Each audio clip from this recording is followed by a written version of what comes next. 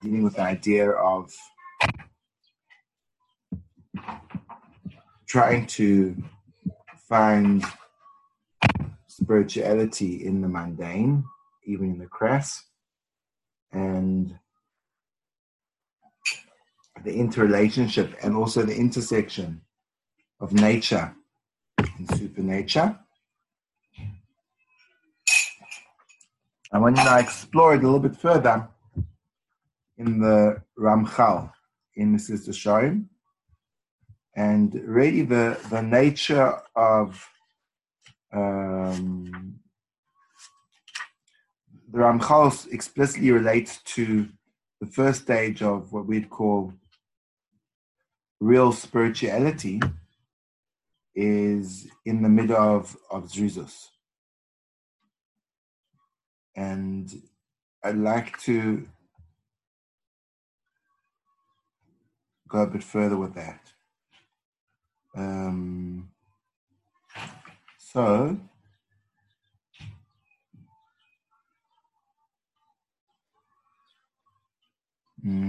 There's an interesting paragraph at the end of the 6th chapter of Mrs. Deshorim. What we began by accentuating was that spirituality is not accessible in the Jewish framework only to a person that isolates himself and distances himself from the normal nitty-gritty experience of life. But in fact, on the contrary, by engaging in the normal nitty-gritty of the mundane nature of my life, that's how I experience spirituality. And there's 2 stages to that. The one is finding underneath the surface of my life the ever-present energy and being of Hashem, which requires contemplation. And then there's a graduation process. Once a person has internalized that nature as it presents itself is an expression of Hashem in the world, and that through the way that the clouds form. I was having this argument with my son Yeshua. So we looked at the weather forecast 3 days ago. And I said, wow, it's going to rain this week. So he took the oppositional approach and said, these weather forecasters, they talk shtusim. So I challenged him and I said, well, let's wait and see. I said, first of all, the prediction of rain is only 60 to 70%, but let's see how good they are. And lo and behold, it rains. I kind of pointed out, it's raining, buddy. And he said, well, they just got right this time. But the lesson I was trying to teach him is that weather forecasters aren't prophets. They understand through watching the low and high air pressure zones and the global movement of air over the face of the earth from satellites, they can have quite good accuracy in terms of predicting what will be. Now, it's almost as if some people feel like it's not frum to believe in the weather. Like, well, who are these people to tell God how to run his world? And that, ironically, is this very subtle form of, you think it's emunah, but really it's kfirah. You think it's faith, but it's heresy. Because by not acknowledging that the world has patterns and there are meteorological factors which you can then deduce how things work, you are essentially saying that the way the world works is not God. And therefore you feel threatened by the fact that the person can predict the weather. But when you already internalize the idea that God communicates in 2 different languages, 1, the language of nature, 2, the language of Torah, and what we're constantly dealing with are those 2 languages, and our graduation is moving from nature to Torah. So then, of course, nature is works, but not because it works because it's nature. It works because that's what Hashem wants, and that's the way He's designed it.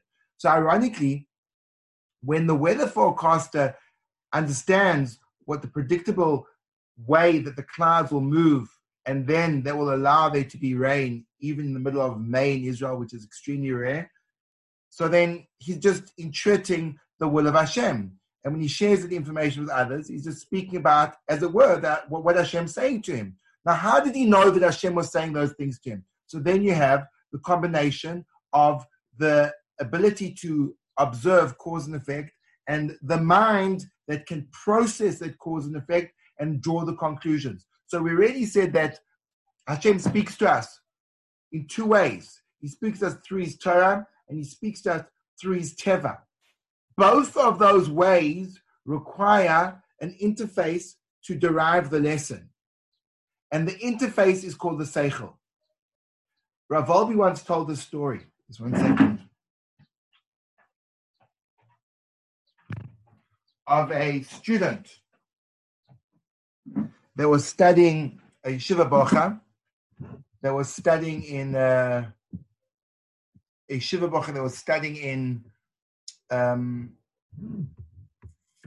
think it was in the Mir, can't remember, back in Poland, and he asked Rabbi Yerucham. Can't remember if it could have been Slabotka in the Alt of Slabotka or Rabbi Yerucham in Mir. I wasn't sure. I can't remember which one it was. He said, "I don't understand.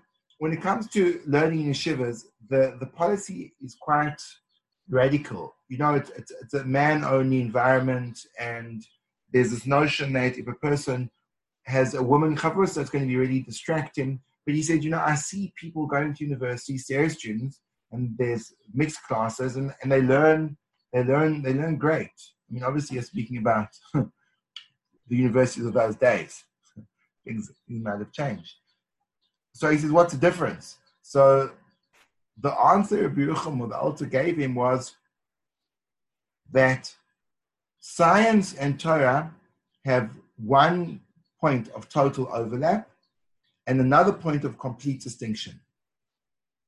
The point of overlap is they both have a field, an area of focus from which they derive ideas and understandings. So, for example, science looks at the world and there's a phenomena of different forces. One of them is the force of gravity. And the way they pick it up is that when something is thrust into the air, it lands back on the ground. And from that experience in the physical world, they derive a principle, and we'll call it the law of gravity.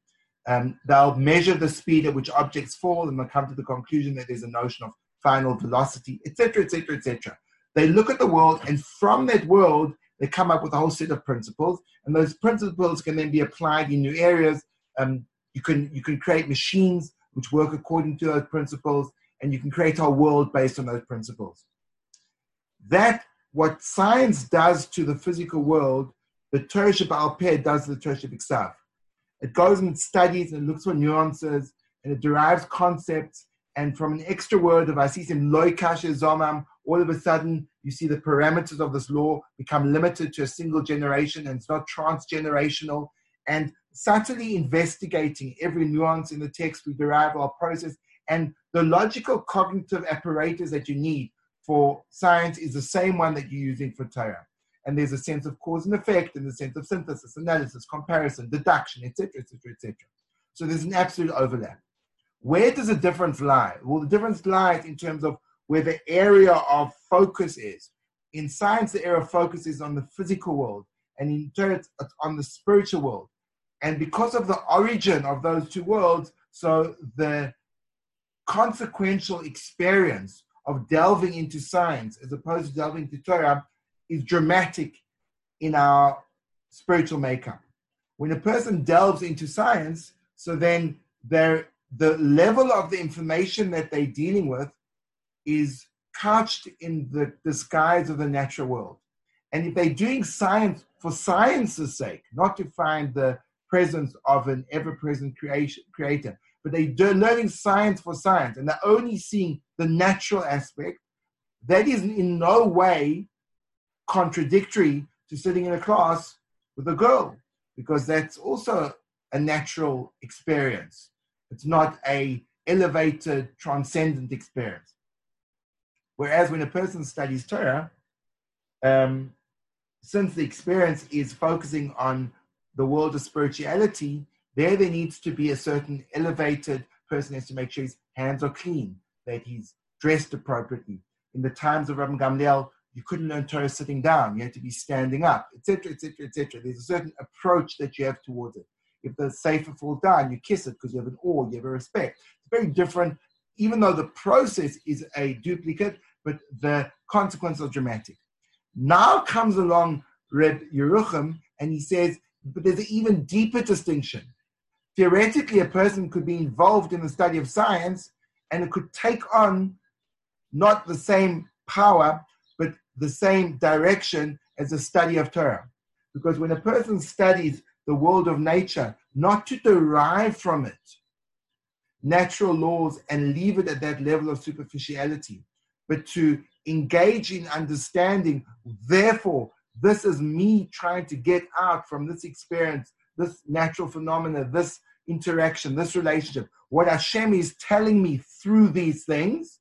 So then the actual study of nature is elevated to a different plane as well. It becomes a completely different study of nature. And then it becomes much closer to Torah. And then the distinction between study of nature and study of Torah is no longer the same. It's now dramatically different. So now we have to then rethink. So what is the difference then? What is the difference between the study of Torah and study of nature if both of them are just unveiling the will of Hashem in the world? Good. So that's where I think Zrizos starts to come into. Because Zrizos starts to speak about the integration of supernature. And I'm going to read a paragraph and let's see if we can make sense of it. This is at the end of chapter 6. Klalo Shadavar. The principle is as follows. Chizuk Gadol Tzarich Adam Lischazek Ulizgaber B'Zrizus. A person has to have a Chizuk Gadol. Chizuk Gadol means I need to be have enormous amounts of an internal strength in order to strengthen myself and overcome resistance in Zrizus, la'asos hamitzvos, to engage in the actual performance of mitzvahs, b'hashlichoi me'alav, by casting off from me, koived ha'atzla, the weightiness of lethargy, ha'ma'akeves al yodoi, that prevents that from occurring. I'm just going to go a bit further and then we'll stop and we'll reflect. V'tireh. And now he says, now look at this. The malachim. So a malach is it's a little bit, I suppose, an analogy in the physical sense will be like a neuron that travels extremely quickly along neural pathways to give instructions to, say, our body to move. So when I would like to move my hand, there's a whole set of extremely rapid chemical reactions which transfer information from my brain all the way through my nerves to my muscles to my hand, and that's how I'm able to move my hand. So those transmitters are malachim. They are the conduits of carrying out my mental instructions to my body. So a malach is a mechanism of transmission. But it's a mechanism of transmission which doesn't have any will of its own. It doesn't have any internal resistance. In other words, there's no, if a person's healthy and functioning, so if he issues an implicit mental instruction to move a limb in his body, there's no internal physiological resistance where the neurons may say, no, I'm actually not in for that right now. I'm just going to stop that movement from happening. And your hands are just going to stick on your lap. That's not going to happen because that would go against their fundamental design. So what these neural pathways are to our mind and body interrelationship, the malachim are to Hashem carrying out his will. It's like he's sending these conduits. And that's called a malach. From the word malacha, which means to make something happen. So says the Ramchal, that the malachim are considered to be zrizim. So zrizus is a attribute which is used to describe Malachim. Because in regards to the Malachim, it says, Giborei koyach, oisei dvoroi, lishmoya b'kol dvoroi. Giborei koyach, they have incredible power. They do his words. They hear the voice, the sound of his voice. And there's another verse which says, V'hachayos ritzoi v'shoiv k'mari abazok. The chayos, which is a category of Malachim, they go back and forth, running back and forth like lightning. So this notion of this lightning speed transmission is something which is associated with Malachim. Now says the Ramchal, V'hinei, ha'adam hu adam v'loi malach. But a man is a man, he's not a malach. Meaning that what is a man ideally meant to be? He's actually meant to be like a malach. That Hashem would issue a command, and like one of those neural transmitters, boom, to be done. Without any hesitation, without kind of rethinking, it would automatically go into action. But an Adam is an Adam, he's not a malach. But that's his goal. Al-Kain, it's impossible for him to get to that point. But what does he say? The closer he can get, he should go. That's appropriate. But David HaMelech and that's what David HaMelech spoke about zrizus. He said, I thought about it, and I didn't hesitate for a second to do your mitzvahs. So now, this is a crazy kind of conception of how we would interact with the performance of mitzvahs. And you can see now why it's supernatural. Because the natural world doesn't support supernatural activity.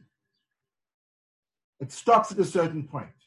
The natural world doesn't allow me to value in the way that it's manifest. For example, putting on tefillin. There's nothing in terms of my, let me maybe just qualify it. What we've discovered in our previous shiurim is that the natural world has really got two ways of perceiving it. We have the unmodified perception of the natural world, and we have the modified perception. The unmodified perception of the natural world is it's its own thing. It's like it's its own self-running machine that just keeps on going, and there's no real driver to this truck. It just is, it's on autopilot. And in that, what we would say distorted perception, there's no place for God in that world. It just, natural world is a world which just functions, and its levels of cause and effect are bound within it. It's a closed system. And the reason why the crow eats carrion is because crows eat carrion. And the reason why plants grow from seeds is because there's decomposition, and that's just the way it happens. There's no why. There's only a what. There's only a how. There's no why. And this is very much like the atheist view of the universe, that it's impossible. You know, Dawkins' question to the chief rabbi, Sachs, was he countered him and said, you cannot ask why on nature. Nature is not a why. That's an inappropriate question to ask, because the physical boundaries of nature are self-enclosed, and that's it. But we challenge to transcendence. So the one way, the other unmodified version of nature is in open contradiction to spirituality. And that's the kind of nature that will oppose rizus. That's the kind of nature that I experience my body only as a physical body. And I don't delve into where that physical body comes from and the energy that's generated constantly to keep it alive. I stop at a unmodified, superficial perspective. In that unmodified perspective, that's where Atzlus triumphs. Because in that unmodified perspective, my body is only relating to my body, which means if it's tired, so therefore it needs to rest. Because there's nothing underneath it. There's only the body. If it's hungry, it needs to eat. If it's and it needs to eat at all costs, that means if it means inconveniencing other people, in any way, that's irrelevant, because the body, which is a personification of a microcosm of the larger natural world, is an internal system that needs to function according to its needs. When we have a modified perspective of nature, so that's when things start to change. Instead of looking at my body as a self-constructed internal system, I look at my body as a subtle manifestation, a veiled manifestation of the Ratzon Hashem. And in that view of my body, it completely transforms my relationship to it. In the unmodified perspective, my body is in itself the dictator of my relationship to it. Tired, sleep. Hungry, eat. In the modified perspective, my body is hinting to the will of Hashem and leaving signs and impression of a great designer that's energizing my life. Because that becomes if it's integrated, awareness that my body is not moving, it's being moved, that expands the closed system of body for body to body being manifestation of the higher will of Hashem. In that now open system, the system's opened up, so now the cause and effect becomes shifted. Because it's no longer body for body, but body for Hashem. Since I recognize that underneath the intricacies of my physical structure, there's divine design, so I recognize I am not my own creator, I'm a creation of a creator, which means the energy that's pulsating through my system is not self-induced, but externally induced, which means there's a higher force which is transcendent, which means my obedience to my body is not to my body, but to that higher force, which then provides the accessibility, the movement to saying, and that higher force has also other desires. For example, tefillin, tzitzis, brachas, ben adam lechaveirav v'ahavta l'recha kamocha, putting other people before myself. And that realization is a triumph over the body's loud voice saying, no, I'm here and I'm here only to represent my own physical manifestation. When a person transcends the unmodified perspective of the body, he unleashes the spirituality inside of himself. Now, I know there was a lot of complex and maybe convoluted sentences strung together, but that was just my shabby first draft of a concept I'm trying to express. And hopefully over the course of time, I'll be able to refine it so I can say it in simple language. It's quite bizarre, but describing an idea clearly, for me, involves the ability to first say it in a very complicated way, and then ultimately, after saying it in enough times complicated, becomes simple, which is just a very interesting evolution of thought, that when you understand something well, that's when the complexity starts to dissipate. Okay. Why is it different, says Aiden, to getting up for work when you're tired? Well, it's different and it's the same. When you get up for work when you're tired, so then you're acknowledging that there's a higher force than the simple demands of my body, but that higher force isn't the highest force. It's just a higher force. And the higher force ultimately could be a subsidiary set of something else in your body. So, for example, if your intention to work is so you can have money, intention to have money so you can buy yourself food and luxurious armchairs so you can sit down and do nothing. So then ultimately it's not transcendent. It's just bigger than the small little body, but it's not bigger than the body in its own right. But it's touching on the same thing. Over here, it's completely transcendent because it's got no relationship to the body at all. So it responds directly to the underlying energy manifest in the body of itself. Good. So just to reflect, the Ramchal says,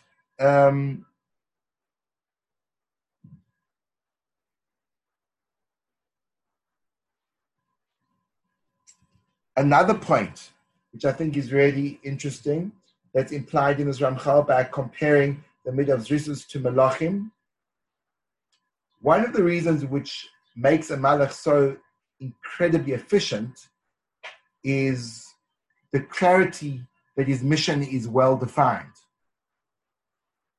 A Malach doesn't hesitate to do what he's called on to do because the goal of what he's trying to achieve is absolutely clearly spelled out and categorical, which implies that, as we stated last time, Zrizus is not only about efficient movement and focus and breaking the lethargy of the body, but it originates in extreme clarity of what in the world am I doing here and what my purpose is.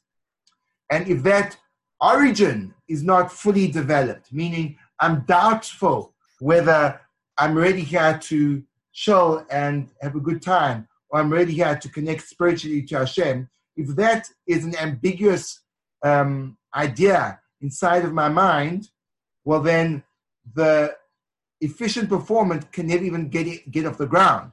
Because, well, how can I do it fast? I don't even know if I should be doing it. So there's an incredible amount of clarity that's required as a building block for Zrizus to even come into being, which again could bleed into the idea that before you have L'malim L'Teva, you need Teva. Because the conviction of my devotion to mitzvahs is based on a very real, integrated understanding that Hashem is manifest in every molecule in the creation. Because that's a clarity. When that clarity is present, well, then I can have no doubt that I have to access that in a more sophisticated way through mitzvahs. Suggestion.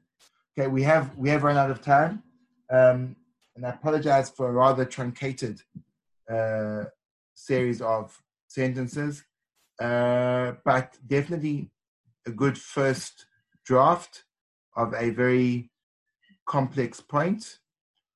And thank you for coming. Any questions?